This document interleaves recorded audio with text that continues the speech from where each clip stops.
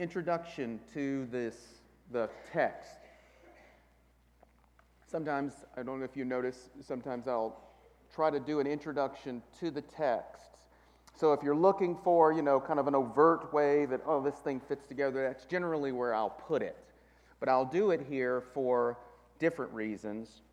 By way of review, just a real quick 3-minute survey of what Paul has said in Romans 5:12 to now. Ready? You want to start your clock here. 3 minutes, right? Adam sins. Death enters into the world. And then all sin because all died, cut off from God. Remember, Moses, or the law, enters into this ongoing stream of history where death reigns. The law enters for a reason, to increase Adam's sin, magnifying the results of it. Law points to sin, and then sin points to death. Sin reigns, abounds, along with death under this whole time of the law. And then, Paul says, grace abounds, superabounds. It enters in with Christ. So Paul put the law on the death, sin side of history. Right? So the law doesn't change the great superpower of sin and death. Right? It just highlights it, points it out.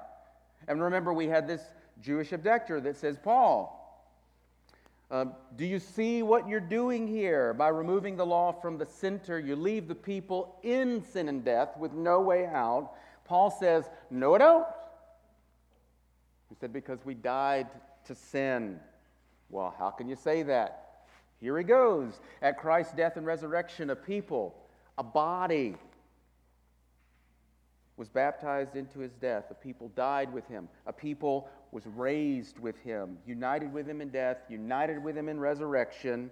And that's good news because of what happened to Jesus.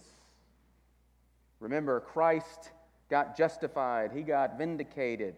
He got sanctified. He overcame sin and death. Adopted at the resurrection, he is declared. He is named the King. And glorified, reigns with the Father. So the people, the body that's united with him, gets what is his because they're united with him. The people get cleansed, forgiven. They get righteousness, rescue, restoration, freedom, and life. That's what being baptized into Christ is all about. And because of all of this, Christ gives you every reason to believe that you are dead to sin and alive to God. Remember, Paul said, even better, reckon yourself dead to sin and alive to God. And here's the punchline. Because you're dead to sin and alive to God, because you are the body of Christ,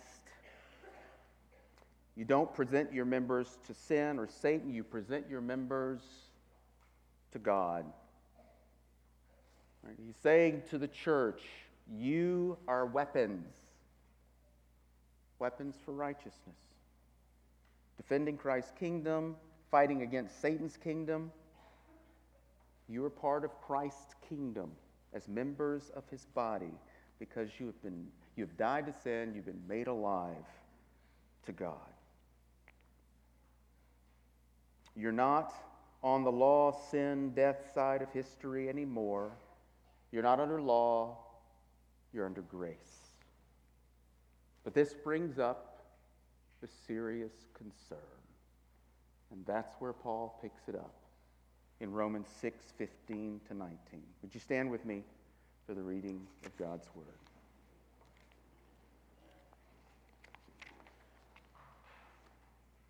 What then are we to say? What then? Are we to sin because we are not under law but under grace? By no means. Do you not know that if you present yourselves to anyone as obedient slaves, you are slaves of the one whom you obey, either of sin which leads to death or of obedience which leads to righteousness? But thanks be to God that you who were once slaves of sin have become obedient from the heart to the standard of teaching to which you were committed, and having been set free from sin, have become slaves of righteousness. I'm speaking in human terms because of your natural limitations. For just as you once presented your members as slaves to impurity and to lawlessness, leading to more lawlessness, so now present your members as slaves to righteousness, leading to sanctification. This is the word of the Lord. Amen. Please be seated.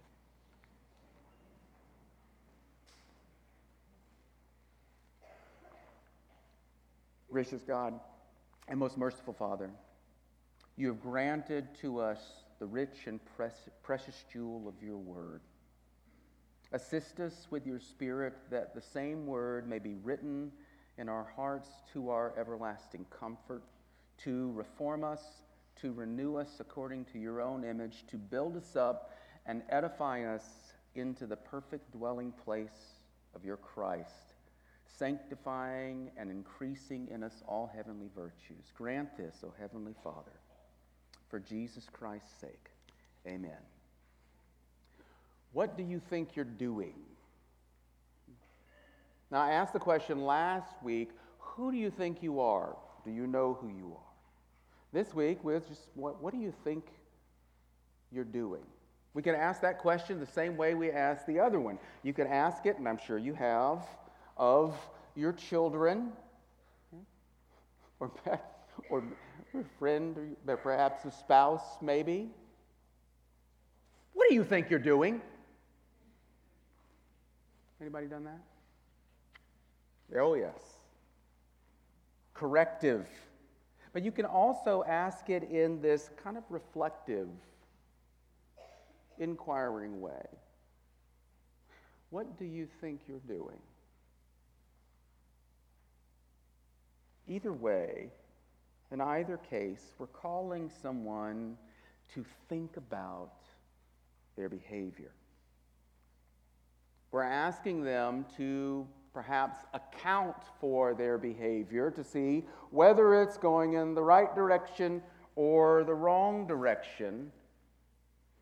Or maybe more specifically, or in addition, we're asking somebody to consider, to reflect on what the message is that their behavior sends.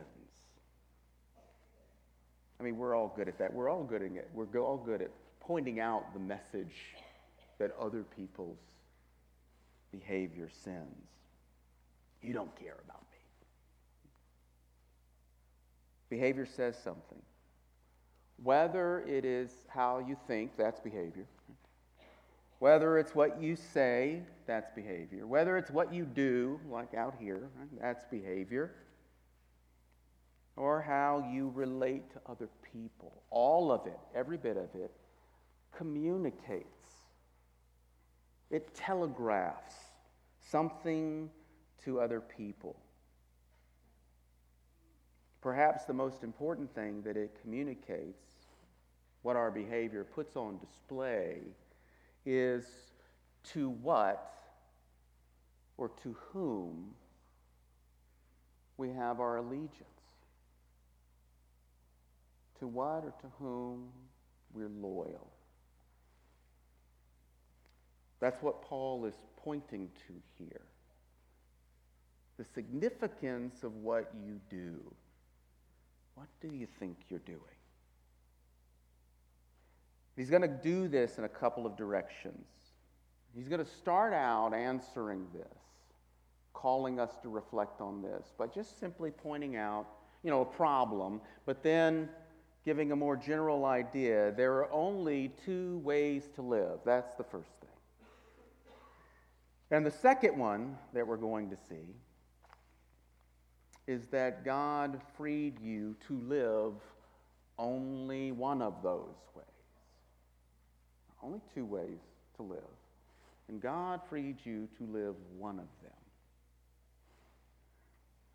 We'll touch on, we won't get finished with verse 19. We'll sort of kind of pick that up next week too.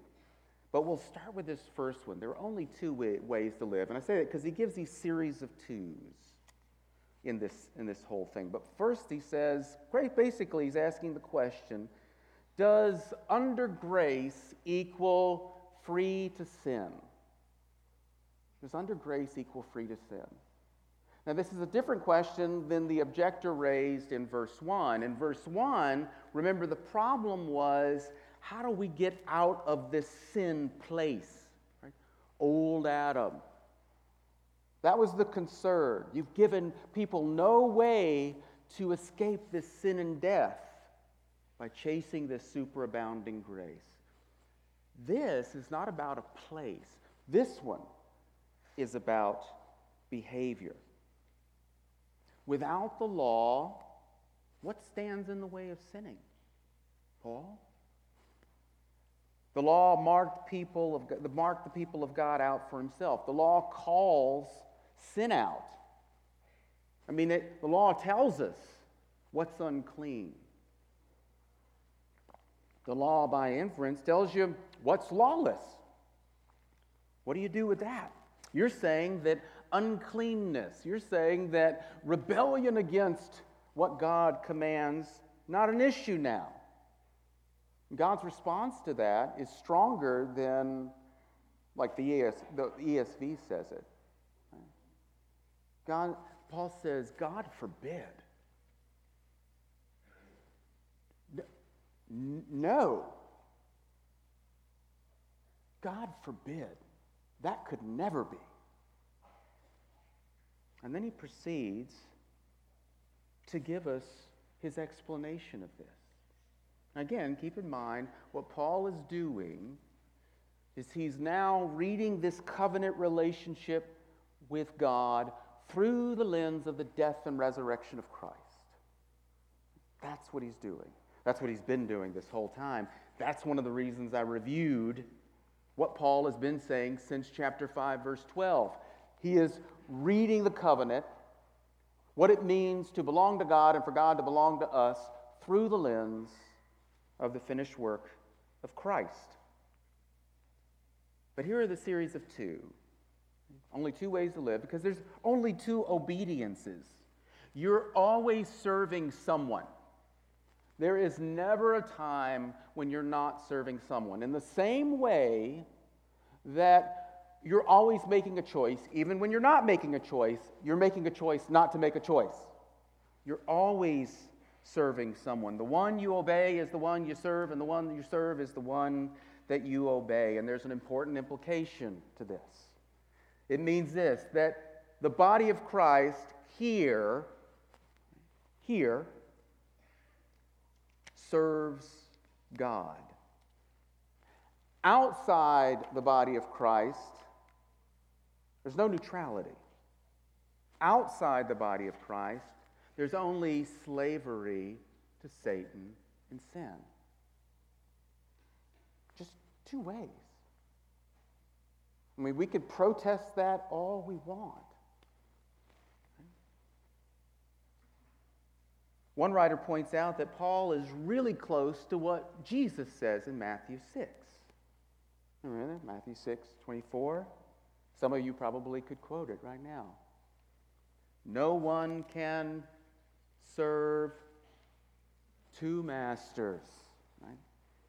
Because he will either hate the one and love the other, or will be devoted to one and despise the other. You can't serve God and money or mammon. Two obediences, that's it. The next two is two services, I guess we could say. The parallel is clear here. He says, slave to Satan or sin, and then your translation will say slave to obedience or to God. That's what, when it says slave to obedience, that's what it means, obedience to God. But those are different things. And the background of Paul's language, I think, will make some sense of this. Now, consider this. There's why these two servitudes are different. Right? It's not simply because slavery is bad. There's more going on here. Remember, what we've been arguing is that Paul is using the Exodus here. He's retelling the history of Israel. beginning with Exodus.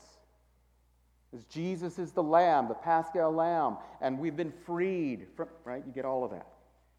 So, but listen to this. Here is what slavery was. Here's the way it was in Exodus. Exodus 1:12 through 14, it says, "But the more they were oppressed," that is the Israelites, "by the Egyptians, the more they multiplied and the more they spread abroad. And the Egyptians were in dread of the people of Israel, so they," listen, "ruthlessly made the people of Israel work as slaves and made their lives bitter with hard service in mortar and brick and all kinds of work in the field. And in all their work, they," the Egyptians, "ruthlessly made them work as slaves. But God came in through Moses and he delivered them." But listen to what it says about God. God says in Exodus chapter 3:7, he says, "Then the Lord said, I have surely seen the affliction of my people who are in Egypt, and have heard their cry because of their taskmasters. I know their sufferings, and I have come down to deliver them out of the hand of the Egyptians, and to bring them up out so they can make bricks for me, and I can treat them ruthlessly." No, that's not what he says. Here's what God says. Bring them up out of, deliver them out of the hand of the Egyptians, and to bring them up out of that land to a good and broad land, a land flowing with milk and honey, to the place of the Canaanites and the Hittites and the Amorites. And why? Here, listen to this. Exodus 4:22.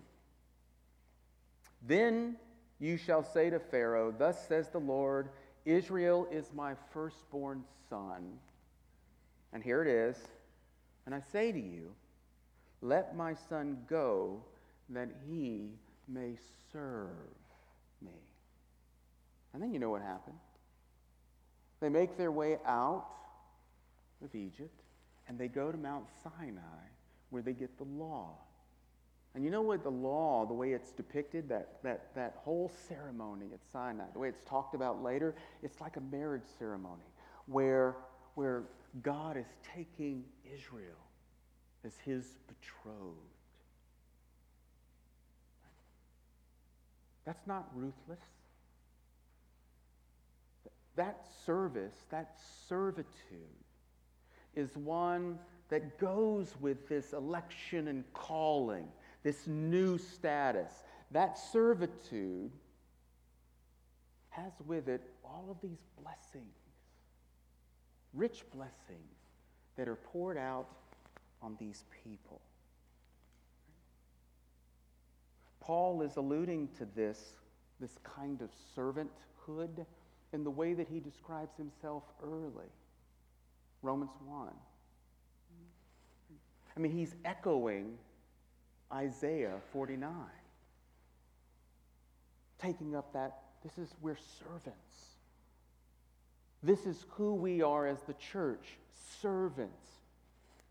Our calling, election, all of these blessings poured out.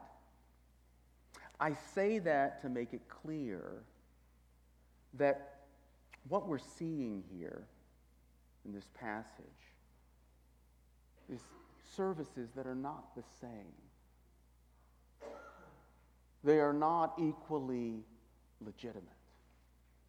One is clearly better than the other. What we're seeing here, and it makes a lot of sense, the concern for the law, given what we just said. But what we get here is that Paul sees Jesus' death and resurrection restructuring the story of God's work in history. He takes slaves and makes them servants. Through Christ's work, we've been delivered from sin, set free, and we've been made servants of the living God.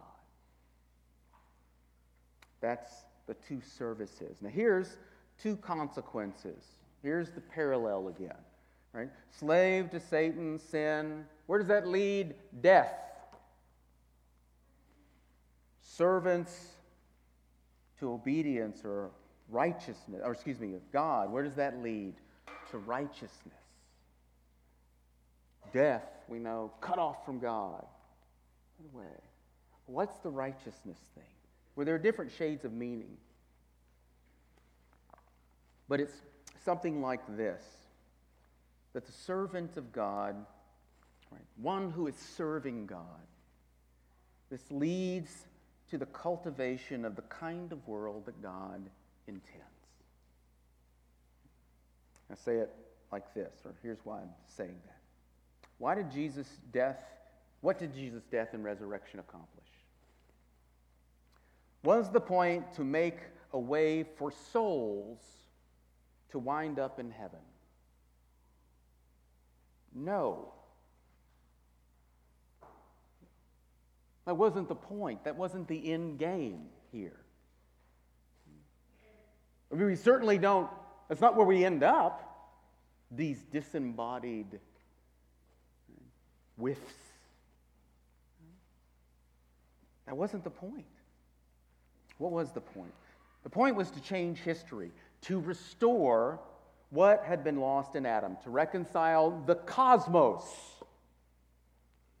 to himself, to ensure that creation would indeed fulfill its intended purpose. That was the point of the death and resurrection of Christ. As one writer said it, leading to righteousness means that it is in accord with God's covenant purpose. And living in accord with God's covenant purpose looks like this. Looks like this. In fact, you know what it looks like? It looks like, can you pull up the call to worship again? You gotta love it when it works out like this. Oh, yes. Oh, I love this. This is what got my attention, right? We worship God who reconciled us to Christ himself. Yes. And then we are new creations. New creations. The new has come. What's the next thing? Oh, yes. Let us worship God as ambassadors. Right? Through us and through our worship, may we announce the good news to all. Well done, sir. That is exactly what this leading to righteousness is about. As you, the church, present your members to God, you present your members to, as this church presents its members to God, you're doing this. You're putting on display what God has accomplished. That is, putting the world back in order. Do you know that's what you do? Do you know that's what you telegraph to the world? Look at what God is doing to restore creation. That is you, a people. That is what you do. God's agenda has not changed, even though the law is not central to the equation anymore. God's agenda, his plan, is being fulfilled through Jesus. You see this in Colossians 1, right? And this is just to be a way of saying it. And real interesting, you just go back and look at this. Colossians 1:18, it says, now he's already talked about Jesus already first with creation. Now he says this in Colossians 1:18, and he is the head of the body, the church. He is the beginning and the firstborn from the dead, that in everything he might be preeminent. For in him all the fullness of God was pleased to dwell, and through him to reconcile to himself all things, whether on earth or in heaven. That's connected to his headship to the church.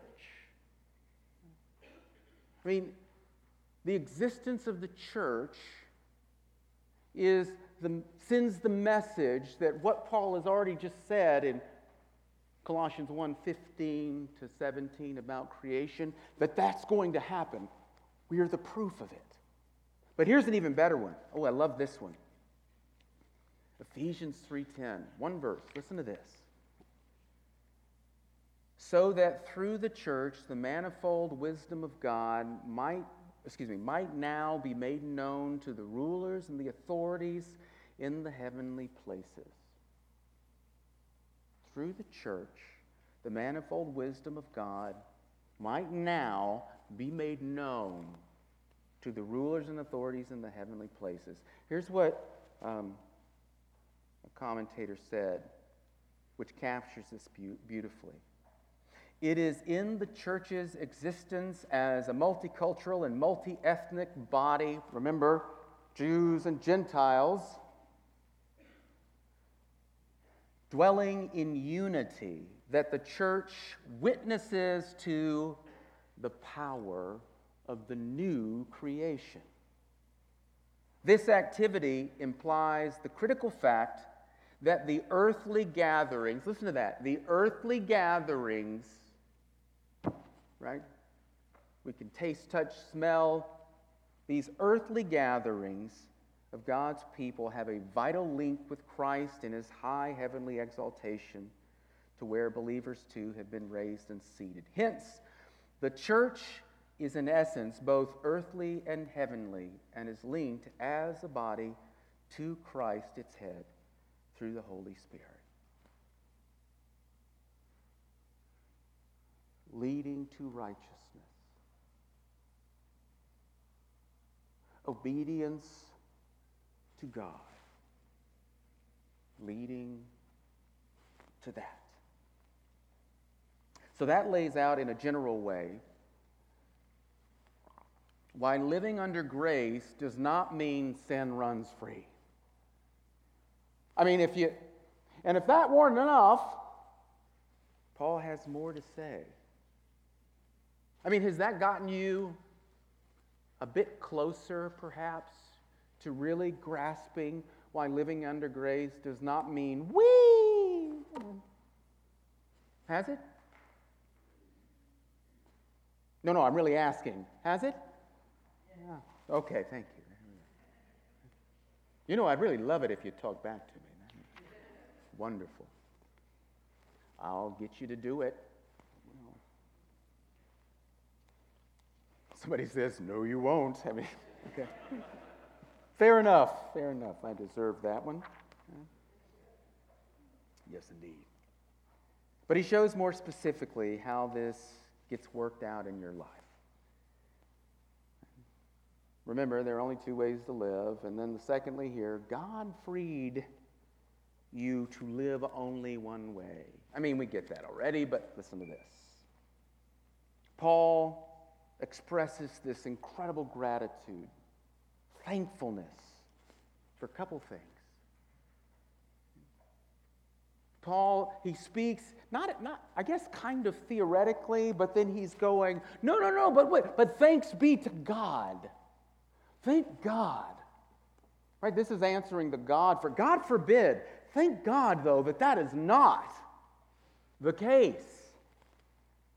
He's thankful for what he sees in the Romans, what he sees the Romans doing. And he's thankful for what he sees that God has done in the Romans.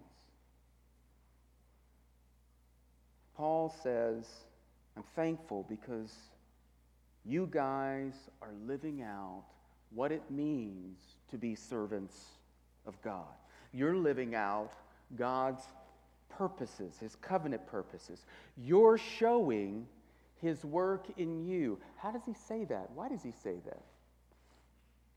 Paul says, because here's what I've heard.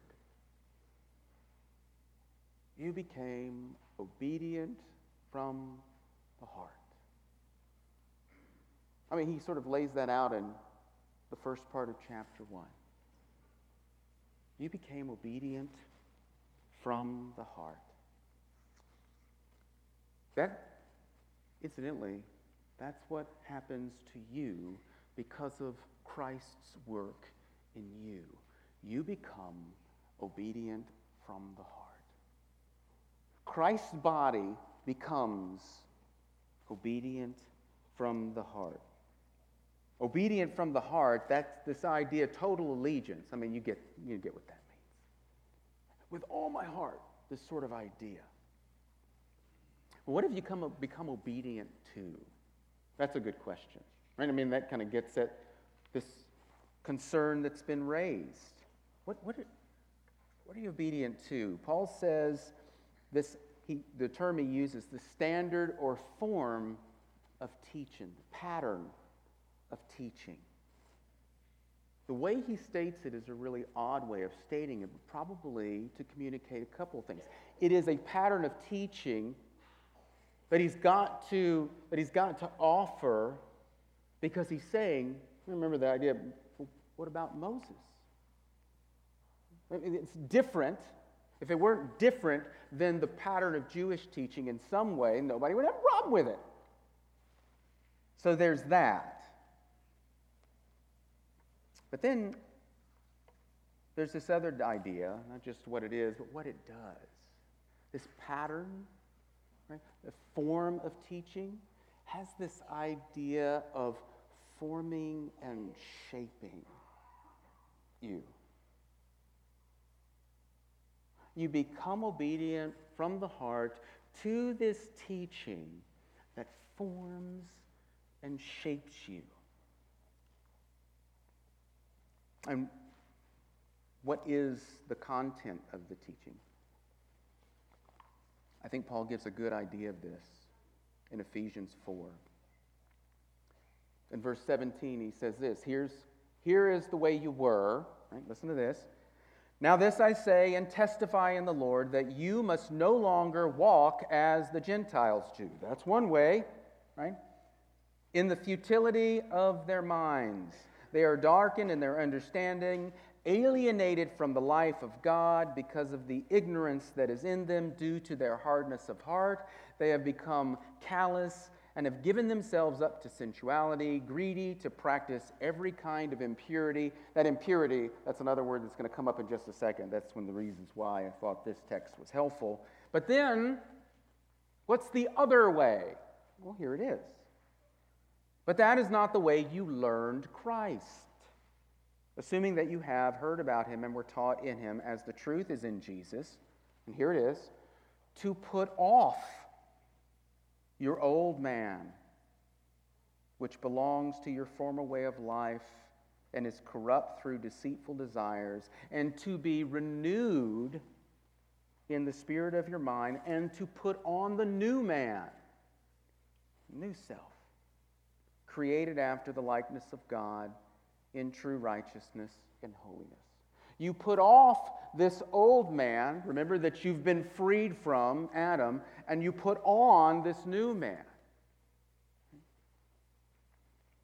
This is the teaching that forms and shapes you. This is the teaching that you, the church, the body, have become obedient from the heart to. But then we have to note this as well. He's grateful, he's thankful for this other thing, what God has done in the Romans. Thankful for what God has done in you. You see this in 17 and 18. This sort of then and now, then and now. You were once slaves of sin, but you have been freed from sin. You're no longer in Egypt. Satan is no longer your Lord. Look at the next phrase. How are they described in relation to this form of teaching? And this is a really odd way that he put it. If you don't notice it, you could actually fill in the blank of what you think that it should say. Paul says you become obedient to the form of teaching to which, he does not say you become obedient to the form of teaching to which you are committed. He doesn't say that you have become obedient from the heart to the form of teaching to which you have committed yourself. That's not what he says. Do you commit yourself? Sure, yes. But that's not what Paul is saying. And it's deliberate. There's a tense, there's a grammatical thing going on here, and a meaning thing going on here. It's passive. It's a passive verb. That means something got done to you. Not you did it. It's not active. It's passive. Something got done to you, and the meaning of the word, I think, really helps us see what got done to us. It says, to which, hang on, let me read it again. The standard of teaching to which you were committed. What is to which you were committed? Committed, what does it mean? That word means this. To which you were handed over.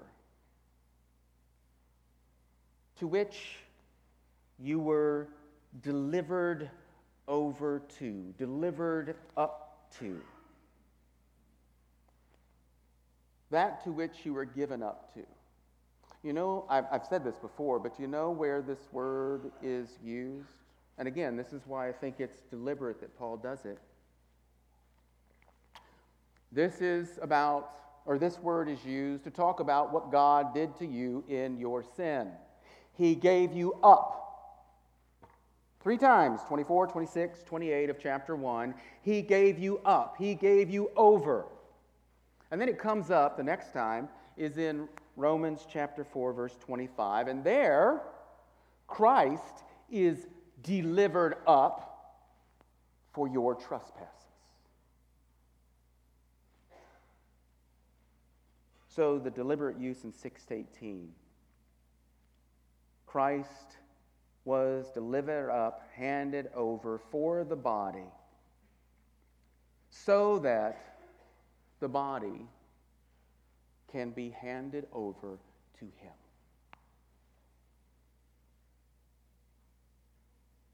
This form of teaching is Christ. Something happened to you. You became obedient from the heart because you got handed over to this teaching that forms and shapes you. And so now, as servants of righteousness, you can live as servants of this covenant purpose. And he rounds this out in verse 19, and this is all we'll say about 19, but I think it's enough for now. He rounds this out in an interesting way as he's big finish calling us to this obedience. Right? Remember, he says, you presented your members as slaves to uncleanness and lawlessness, and that just led to more lawlessness. Now, present your members as slaves of righteousness. But he does this interesting thing, though, that adds a little twist. Really. It's a little thought experiment. In the same way, here's what he's saying. In the same way that you pursued impurity and lawlessness, in the same way that you did that, now pursue allegiance to Christ. Now, I'm sure, some of you might go, well, that's just. But you got to remember, this actually calls you to reflect. Do you remember how you pursued sin? Now, some of you, did any adults come to Christ later in life? I'm not going to call you out, I promise, but not more than everybody call later in life you came to Christ. All right, because so this is for you first, right? You sinners. I'm kidding. It's for everybody. It really is. Do you remember how you pursued sin with complete and utter precision. Absolute single-minded. Do you remember absolute single-mindedness? With vigor and intensity. Do you remember this?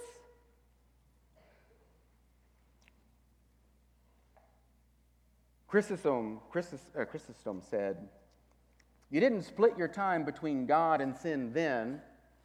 Don't split it between them now." Think about that for a minute. You had a commitment, and I mean this, really, really. Think in detail.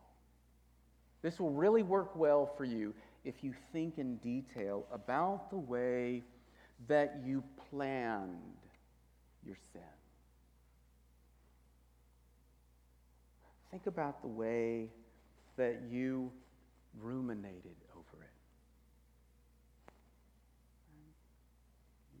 Remember, there's times when you just were like,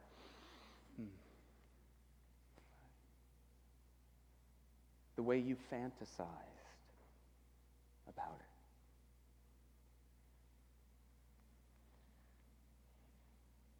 Remember the commitment that you showed to those desires. Or maybe better, to those lusts. I mean, lust is just desire, inordinate and in the wrong direction. But you get it. Do you remember that?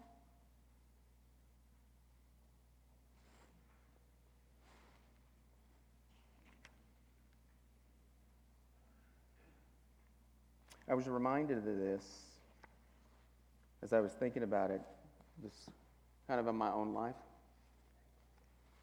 And all I've got, the best thing I got is my experience, okay?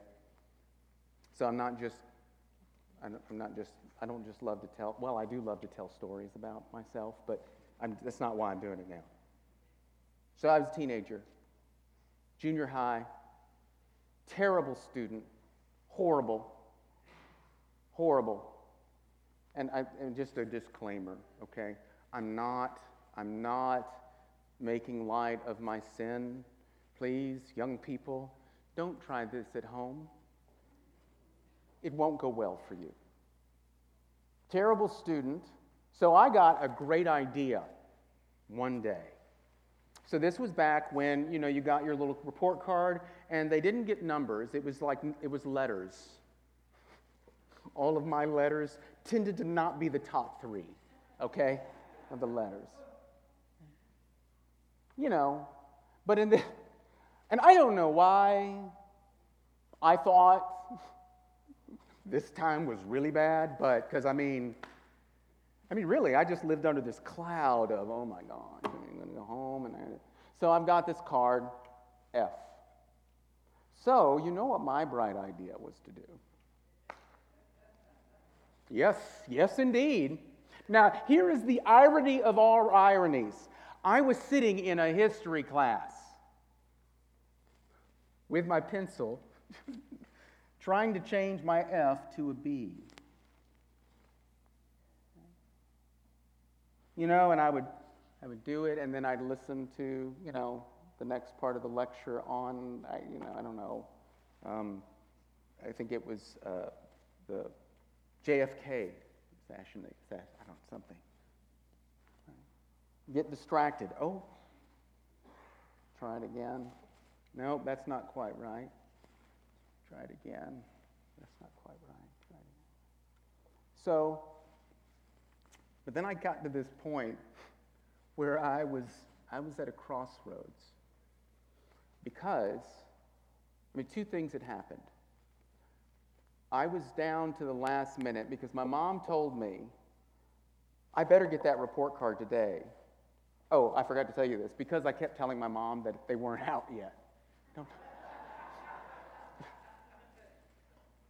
Okay, so now, not only am I late,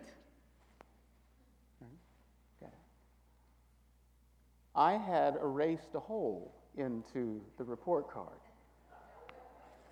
No, but hey, laser focus. I thought fast on my feet. On my way home, it had rained, but not like recent. It was just like some rain. And so what I decided to do was I got home, I ran my report card under the water. I had written a pen thing in there. So I ran my report card under the water. Then I kind of dried it off, and my mom got home, and I said, "Here it is," just as she requested. Right? Why is it wet? I dropped it in a puddle on the way home from school. Now, do you want to know the real irony? Not the irony, not that I was changing history in history class. The real irony was that I was leaving that afternoon to go on a church retreat. Yes. And I think my mom just decided, you know what? I'm going to let this go because I think she just was wanting to know, I want to see where this ride's going to end. So she said, "Greg, if you're lying, tell me now." No. Those puddles, and sometimes, Mrs. Causey, that was my counselor's name, sometimes she writes in with a pen, the grades when they don't come out on time. She did, but not for me. So I went to this trip, to this little weekend away. You know what happened to me that weekend? Didn't deter me, but do you know what happened to me that weekend? So, part of this trip was riding a horse. Yep. So I'm riding the horse, or I get on the horse. I'm already a little scared of the horse, but I'm getting on the horse. The horse's name was Sheba. Yep. So the guy's like, "All right, get up there. All right, you go ahead and go." And so I'm just going, right? And I'm real nervous, but I'm like, okay, this isn't so bad. Right? And then the horse starts to gallop. Right? And then the horse starts to run.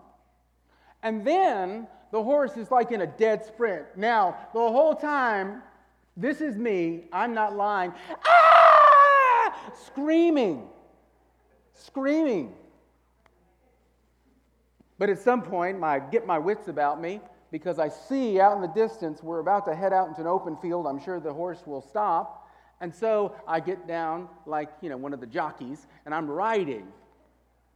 And I'm thinking, okay, we're going to come to a smooth ending here. And as we're riding, I see that we're kind of going. We're about to go through these little fence posts. And as we're getting closer, what I realize is those are not open fence posts. They have barbed wire. I am not making this up at all. Sheba decides she's done. She stops. I fly into the barbed wire. Not even kidding. Cut my shirt, my head. Go home. Did I tell my mom? Nope.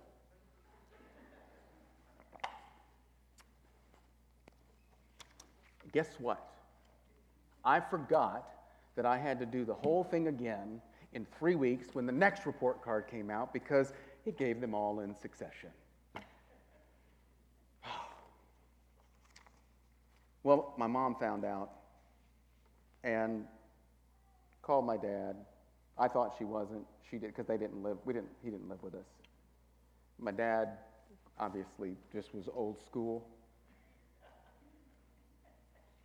Let's just say it didn't work out for me. But undeterred, I still looked at my mom with a sense of resentment. How could you tell him? It didn't stop there. I grew up, I worked at a grocery store. And at the grocery store, my cousin and I, we worked there together, and we schemed. He was better at it than I was. Well, we'd leave early. We'd steal stuff. I mean, like insignificant stuff. Like we had these little Hostess things, Choco Blisses. Anybody remember those? And we would put them up in the back bathroom up in the ceiling. We'd go back there, we'd spread out the toilet paper so that we could take a nap if we needed to. Leave early. We had precision. And then I went on this church thing, and that is when I came to Christ. And I'll never forget this. Manager that I worked for at the grocery store, who just had about all she could stand of my lack of enthusiasm about doing the job right. All of a sudden, you know what was interesting? All of a sudden, making sure that the bread was faced the right way, like I was supposed to do it. Making sure all of the dairy stuff was, all of that became super important to me all of a sudden. Like, I would walk down and make sure that it was like it was supposed to be. Nobody told me, you know what this means now that you're a Christian. You got to make sure that bread is faced the right way. Nobody told me that. But what I realized, all of a sudden it became very important to me that God mattered. What he thought mattered. What he said mattered. Even something as insignificant as the bread aisle. But I'll never forget that manager. She said, and I don't know what possessed her to do this. She just said, hey, let me ask you something. What's up? And I'm sure she was struggling to know how to say this, right? I'm like, what do you mean? I mean, she might as well have said it, but I'm sure what she wanted to say was, I don't know, you were a horrible worker before, but now you're pretty good. And I didn't know what to say other than, well, I became a Christian. That's it. That's it. It was one of those really clear, unambiguous times in my life that I look back at and go, wow, okay, I remember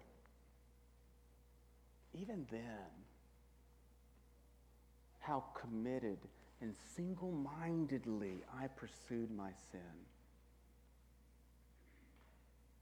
And I have this moment where that single-mindedness shifted over into what it meant to serve God. Now, I've grown up, you've grown up, you all know that we still struggle. But we've talked about this whole thing, or at least I talked about it. Many of you responded to this, and I appreciate it. This pleading with God to change us. And I wonder if we can add this. Ask God to really show you, man, how do I show this single-minded devotion to my sin? How do I do that, Lord? Would you sort of open me up and show me how I still focus on this? And would you help me, stir in me this energy, this complete commitment to figuring out and thinking through and meditating on and fantasizing about how I can follow you? Would you do that? Use the way that you see yourself going in the direction of sin as a help, a way of helping you to see how this might work out differently in just the everyday warp and woof of life. This commitment, this allegiance. Reflect on what you think you're doing. Asking God that we might glorify Him to this world, that we might put on display for the world what it looks like when God puts the world back in order. Let's pray.